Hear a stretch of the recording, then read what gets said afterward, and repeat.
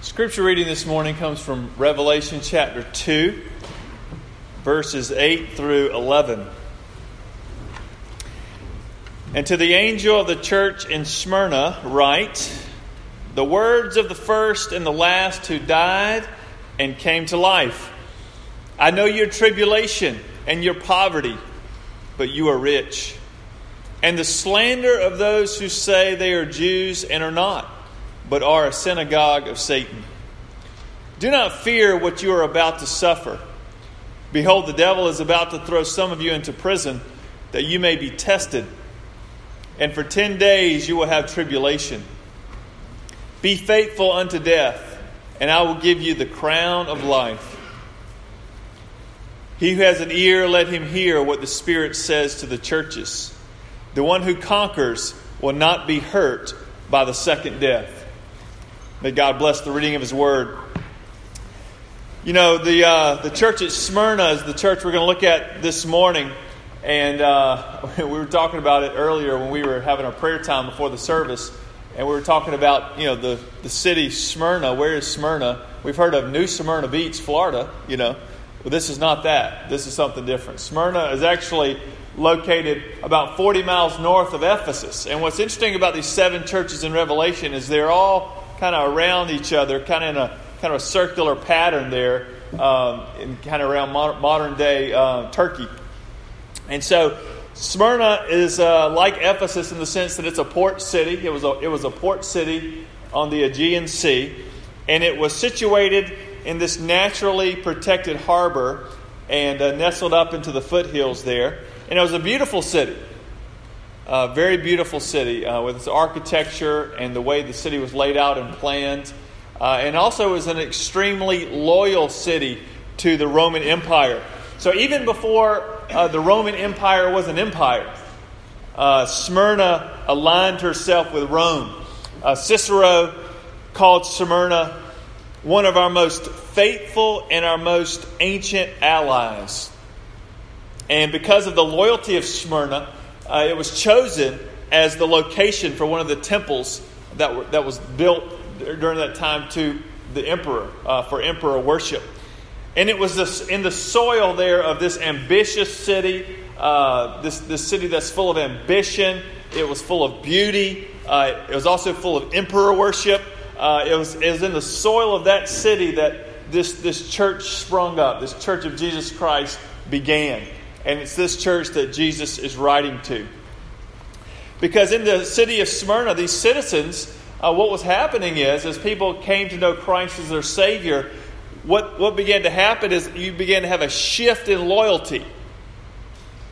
And so their loyalty began to shift, their ultimate loyalty began to shift from Rome to Christ. And we know that whenever that happens, when you have the competition of two ultimate loyalties, there can be some friction. You know, Jesus said, well, you cannot serve 2 masters, right? Because you'll love one and hate the other. And so when you have these dividing loyalties and they kind of come up against each other, it can cause some friction. So I want you to think about, you know, what are you most loyal to? You know, who are you most loyal to? What are you most loyal to? And depending on what your ultimate loyalty, where it lies, you know, you too may face friction. Because when your loyalties brush up against the loyalties of another, if they differ, that can produce some friction. And this is what they were experiencing in Smyrna, these Christians, because the Emperor Domitian, with his God complex, you know, demanded every citizen of Rome to profess that Caesar is Lord. And some people in Smyrna began to profess that Jesus is Lord and refused to profess that Caesar is Lord, and they refused to practice emperor worship. This produced some friction, which put the Christians obviously on the receiving end of governmental pressure, right? Obviously the government had a lot more power than the Christians did. So when these loyalties came up against each other and it created this friction, the Christians were the ones on the receiving end of great pressure. And so knowing what the church in Smyrna was experiencing and dealing with, Jesus sends this message to them through John. And it's this message that we have recorded here in Revelation chapter 2, verses 8 through 11. And Jesus begins this message in verses 8 and 9, and he says, "And to the angel of the church in Smyrna write, the words of the first and the last who died and came to life, I know your tribulation and your poverty, but you are rich, and the slander of those who say they are Jews and are not, but are a synagogue of Satan." And so what we see here is the church in Smyrna was loyal to Jesus, and they realized that there was a cost to their commitment to Christ. And frankly, it's a cost that many of us have never really had to pay. And we may never have to pay this type of cost. The price of what it means to really be fully committed to Christ in the midst of a very hostile situation. But listen to what Jesus says to them. He says, first of all, I know. He says, I know what you're going through. I know what is happening in this city. I know the pressure you're facing. I know the hard time that you are experiencing. And isn't it just a comfort? I think there's just some level of comfort when people just know what we're dealing with. Even if somebody can't do anything about it, just the fact that they know that what we're experiencing, and maybe they've shared in that experience to some degree, just the fact that they know about it, there's some comfort in that. And Jesus says, I know what you're going through. He knows what his church is dealing with because he's the one who walks among the 7 golden lampstands, the churches. He is very familiar with his people and what we experience on a day-to-day basis. Because Jesus told his followers at the end of the book of Matthew, that he will be with us. That he's not going to leave us or forsake us, but he's going to be with us. He's going to be in the midst. He knows what's going on. Like Floyd mentioned earlier, he's sovereign over all things. He knows what's happening. He's not an absentee landlord. He's present. He's available. And he is knowledgeable about our situation. And so the first thing he does is he makes sure that the church in Smyrna, he says, I know what you're going through. I know what's happening. And then the second thing we see is that Jesus lists 3 ways that those outside the church were seeking to crush the Christianity out of the Christians. And that's what they were trying to do. Crush the Christianity out of the Christians, because it's the loyalty factor that was the friction. They would not profess Caesar as Lord, and so there was a loyalty problem, right? And so they said, hey, we're going to crush the Christianity out of these people, and so that they will be loyal to the emperor. And that's what they were trying to accomplish. And Jesus knows what's going on, and he lists 3 ways that they were trying to accomplish this. The first thing that he says is that he knows their tribulation. And the word for tribulation means being crushed by a weight. Literally being crushed. And he says, I know you're being crushed. And I know surely one of the main ways that those outside the church were seeking to apply this crushing pressure was by telling the authorities in the city that there are those who refuse to say Caesar is Lord. Kind of like your tattletales, right? They're saying, hey, we know some people in this city that will not profess Caesar as Lord. They're called Christians. And then they will name them in order to try to bring down the pressure of the government on these Christians and try to crush them. And this would cause the Christians, just put yourself in their situation.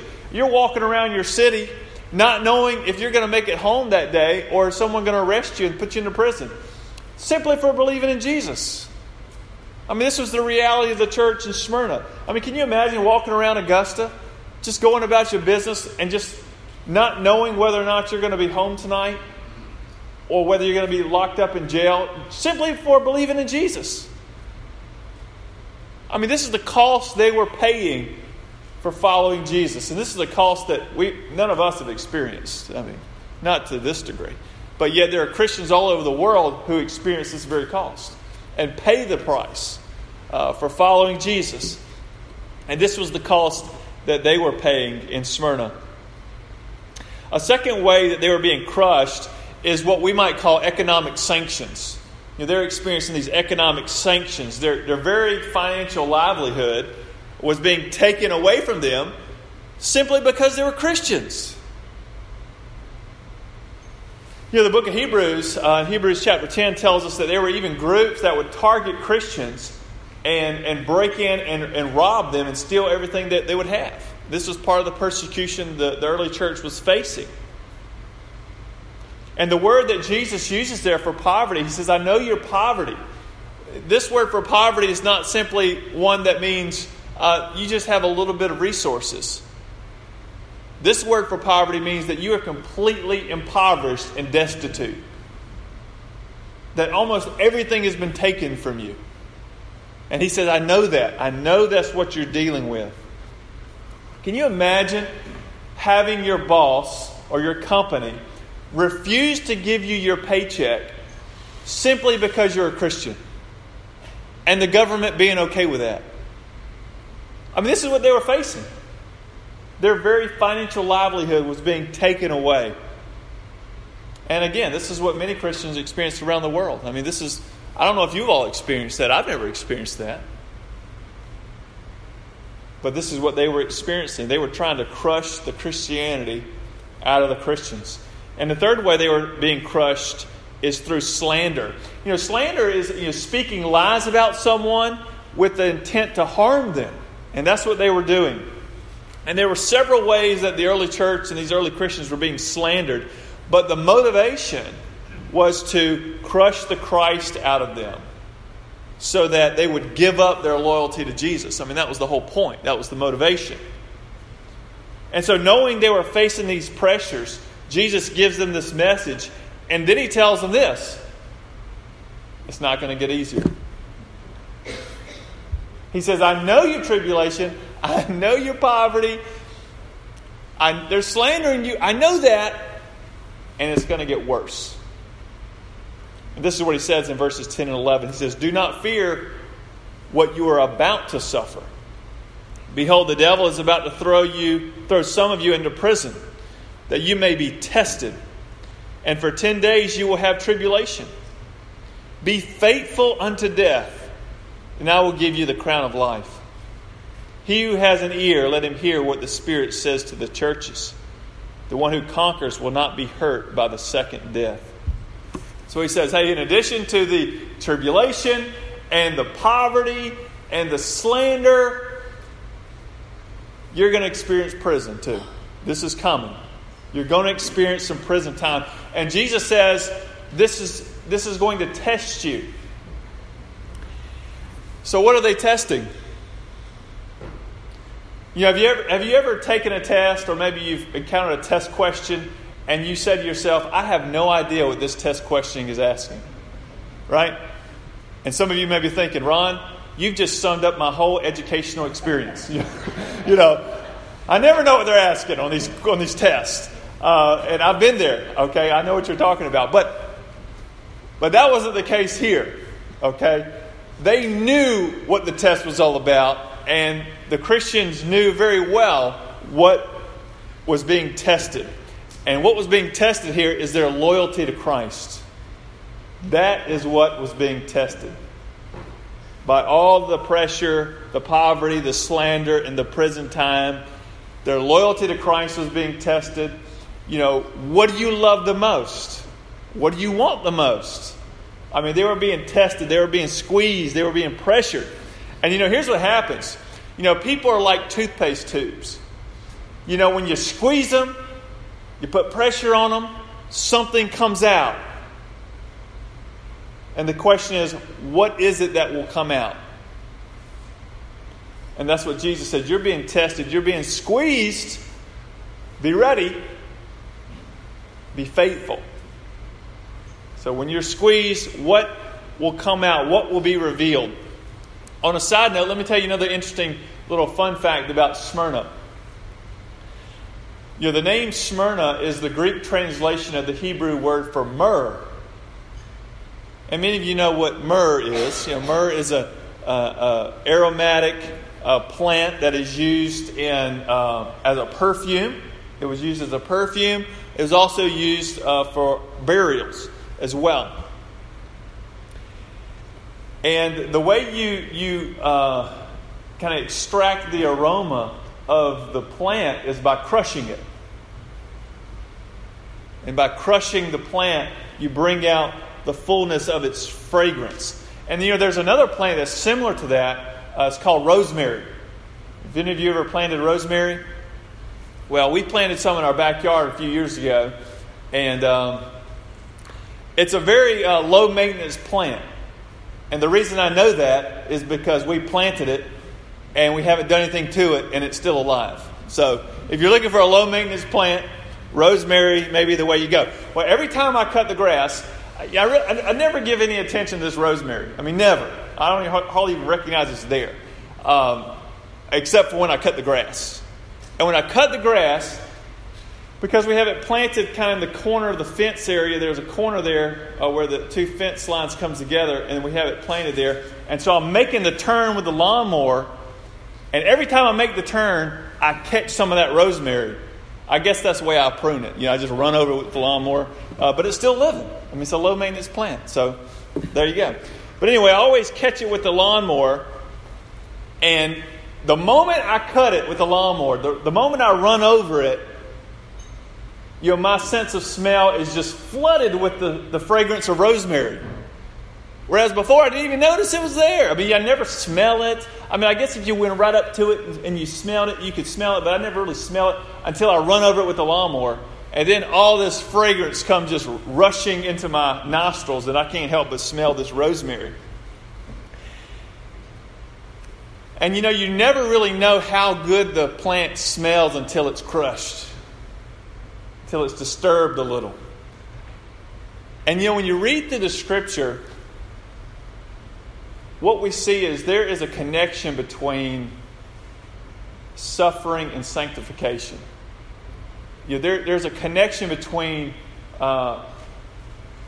being pushed out of our comfort zone and even experiencing some crushing in order for our character to be formed.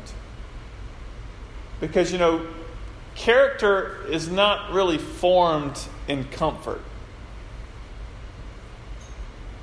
And what we see in the Scripture is that God uses difficulties in our lives. He uses those times we walk through suffering. Even if it's through the sin of others, even the devil himself, as we see in this passage, God somehow uses it to produce something in our lives, and even uses it as a ministry to those around us. And when God is at work in our lives and we see the pressure that comes in from without or even from our own sin, and we're squeezed, something's revealed. An aroma is put out there for the world to smell, so to speak. And what's fascinating about this church in Smyrna is there is no rebuke from Jesus in this message to this church. Because as they were being crushed, tribulation, poverty, slander, imprisonment, even death, this aroma of the loyalty to Jesus was just being put all throughout the city. And I don't know about you, but when I am pressured, crushed, squeezed, what comes out of my life is not always this sweet aroma of loyalty to Christ or Christ-likeness. I don't know about you. But when I'm squeezed, sometimes that doesn't come out. Other things come out, like self-centeredness or bitterness or hate or disgust. These other things that come out that are not of the Lord, but that are of my sin nature. And when those times happen to you, and you see that come out, this is an opportunity. Obviously, that's not what we want to see come out, right? It's not.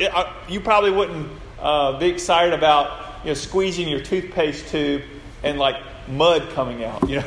That would be a disappointment, right? So you don't want to do that. I heard of a prank one time where you put raisins inside of the toothpaste tube, and so when your friend or whatever squeezes their toothpaste tube, raisins come out. That'd be disgusting. And so that's not what you want to see, brushing your teeth in the morning or in the evening, right? So sometimes when we're squeezed, things come out that we don't like. But for us for those of us who are Christians, this is an opportunity for us to call it what it is and say, Lord, I see as I'm squeezed, this is coming out, and this isn't representing you. This isn't from the Spirit. This is coming from some other place.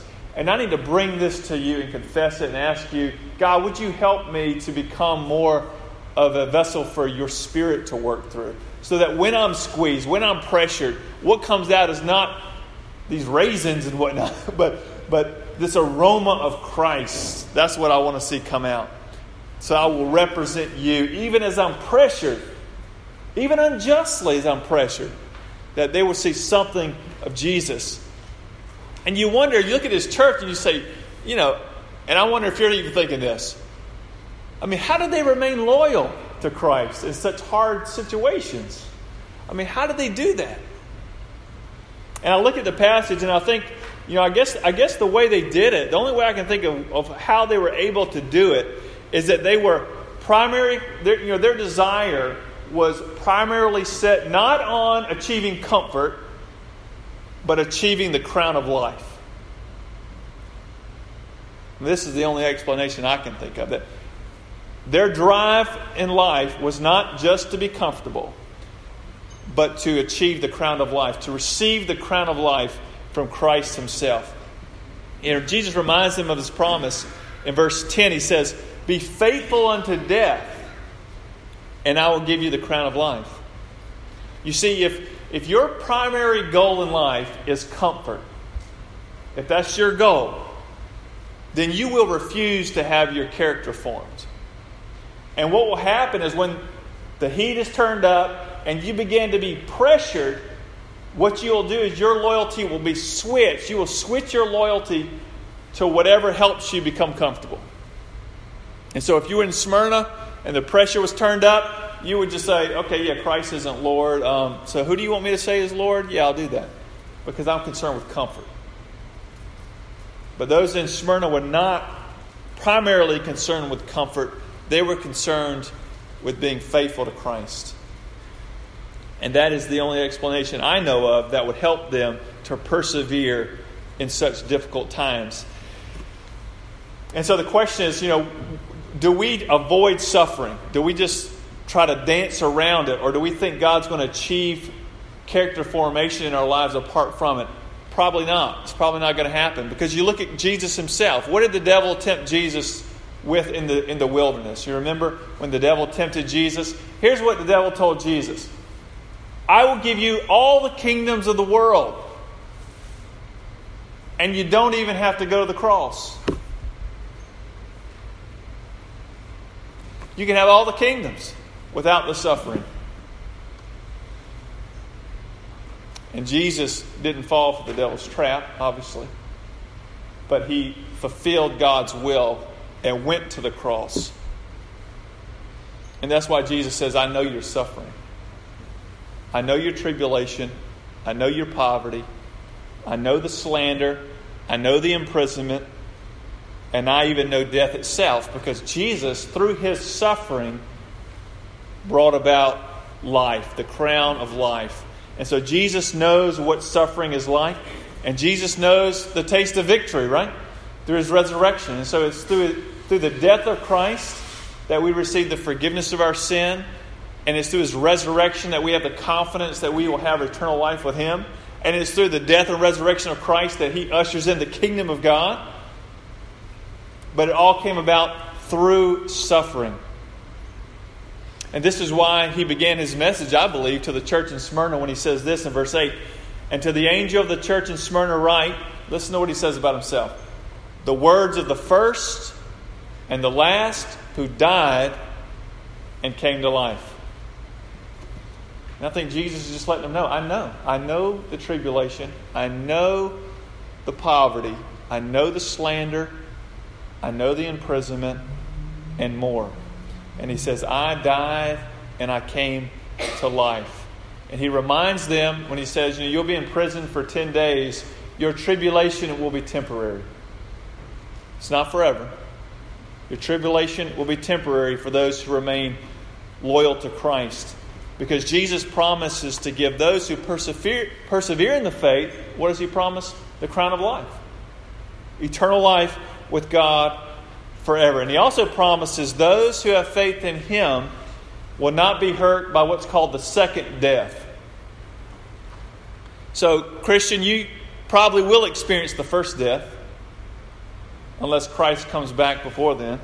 We will experience the first death, but He says you will not be hurt by the second death. See, the second death is ultimate separation from God forever. That is the second death. When Christ returns and judges the world, there's this great separation between those who will be with Him forever and those who will be separated from Him for eternity. That is the second death. So you either have eternal life or you experience the second death. And Jesus says, you will experience most likely the first death, but those who are in Christ will not be hurt by the second death. So yes, the world may put pressure on you because of your faith. You may experience economic setbacks. Even in our country, you may experience that because of your faith. You may even find your own government making laws against you. And I hope this never happens, but you may find yourself even facing death because of your faith in Jesus. But we see Jesus strengthens His church in Smyrna, and He strengthens us as well when He says that He knows what we're going through, and even though difficulties and even death may come, for those who are in Christ, they will not be hurt by the second death. Rather, they will receive the crown of life and be with God forever. Now, as I close, I want to share with you the story of the most well-known Christian in the church in Smyrna. His name was Polycarp, and he was the bishop or pastor of the church in Smyrna. Not too long after John wrote this letter. And William Barclay gives an excellent summary of what happened to Polycarp at the end of his life. And I want to share with you this account. It was Saturday, February the 23rd, and the year was 155 AD. It was the time of the public games. The city was crowded because they hosted these games that were similar to the Olympic Games there in Smyrna. So it was the time for the games. The city was crowded. The crowds were excited. And suddenly the shout went up, "Away with the atheist!" And that's what they called Christians, atheists, because Christians did not believe in the gods of Rome. They only believed in the one true God. And so they called them atheists because they didn't embrace the gods of Rome. And so the shout went up, "Away with the atheist, let Polycarp be searched for." And Polycarp was probably the most well-known Christian in the city because he was the bishop or pastor of the church. He says that no doubt Polycarp could have escaped. He'd probably heard about this shout going up and news probably reached him, but he had already had a dream in which he saw the pillow under his head burning with fire. And he had awakened to tell his disciples, "I must be burned alive." His whereabouts was betrayed to the persecutors by a little slave who collapsed under torture. And so the governmental officials came to arrest him. Now listen to what he did. As they came to arrest Polycarp, this is what he did. He ordered that those who had come for him should be given a meal and provided with all they wished. And he just asked for this one privilege for himself, that he could spend one last hour in prayer. Now, not even the police captain wanted Polycarp to die. And on the brief journey to the city, where the mob was there in the Colosseum, he pled with the old man. And this is what the police captain told Polycarp. He said, What harm is it to say Caesar is Lord and to offer sacrifice and be saved? I mean, what's the big deal? Just do that and you'll live, you know. But Polycarp was adamant that for him only Jesus Christ was Lord. And he entered the arena, and there came a voice from heaven saying, "Be strong, Polycarp, and play the man." The proconsul gave him the choice of cursing the name of Christ and making sacrifice to Caesar or death? And this is what Polycarp said. 86 years have I served him, said Polycarp, and he has done me no wrong. How can I blaspheme my king who saved me? The proconsul threatened him with burning, and Polycarp replied, you threaten me with the fire that burns for a time and is quickly quenched. For you do not know the fire which awaits the wicked in the judgment to come and in everlasting punishment. Why are you waiting? Come, do what you will. 86-year-old man. I mean, it's an amazing story. But in spite of all the appeals of even the persecutors, they didn't want Polycarp to die. Just say Caesar is Lord and just be, it's no big deal. Polycarp remained immovable. So the crowds came flocking with burning torches from workshops and from the baths. And the Jews, even though it was the Sabbath, and even though they were breaking the Sabbath law by carrying such burdens, were foremost in the clamor and foremost in bringing wood for the fire. And they were going to bind him to the stake. Now listen to this, okay? They're going to bind him to the stake and burn him in the arena. And this is what Polycarp said. Leave me as I am, he said. For he who gives me power to endure the fire will grant me to remain in the flames, unmoved, even without the security you will give by the nails. In other words, he's saying, I will not move. Light me on fire, and I will stay right here and burn up. You don't have to bind me. So they left him loosely bound in the flames. And as he was burning, Polycarp prayed this great prayer. Listen to what he prayed. O Lord God Almighty, Father of thy beloved and blessed child, Jesus Christ, through whom we have received full knowledge of thee, God of angels and powers and of all creation, and of the whole family of the righteous who live before thee, I bless thee that thou hast granted unto me this day and hour, that I may share among the number of the martyrs in the cup of thy Christ, for the resurrection to eternal life, both of soul and body in the immortality of the Holy Spirit. And may I today be received among them before thee as a rich and acceptable sacrifice, as thou, the God without falsehood and of truth, hast prepared beforehand and shown forth and fulfilled. For this reason I also praise thee for all things. I bless thee, I glorify thee through the eternal and heavenly high priest Jesus Christ, thy beloved child, through whom be glory to thee with him and the Holy Spirit, both now and for the ages that are to come. Amen. And so Polycarp died at Smyrna, a martyr for the faith and faithful unto death. And so I hope for you and for me, as we face challenges, as we face difficulties, probably nowhere near that of Polycarp and those Christians in Smyrna, I'm hoping that their example and the example of Polycarp will strengthen our resolve to stay loyal to Christ. Let us pray. Father, thank you for this message to the church in Smyrna. Thank you for their faithfulness to their Savior. Thank you for this testimony of Polycarp, this early Christian who remained faithful unto death. Lord, and we acknowledge that we probably will not experience such severe trials here. But we will experience trials nonetheless, difficulties, opportunities to become loyal to something else other than Jesus.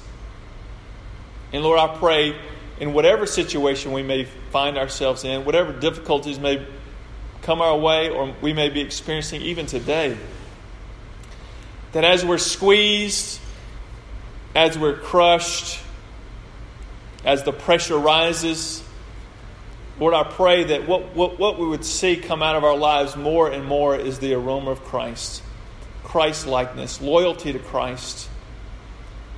And Lord, that you would help us to see those things that originate in our sin nature, that they would diminish, so that others may see you in us. And that is our prayer in Jesus' name. Amen.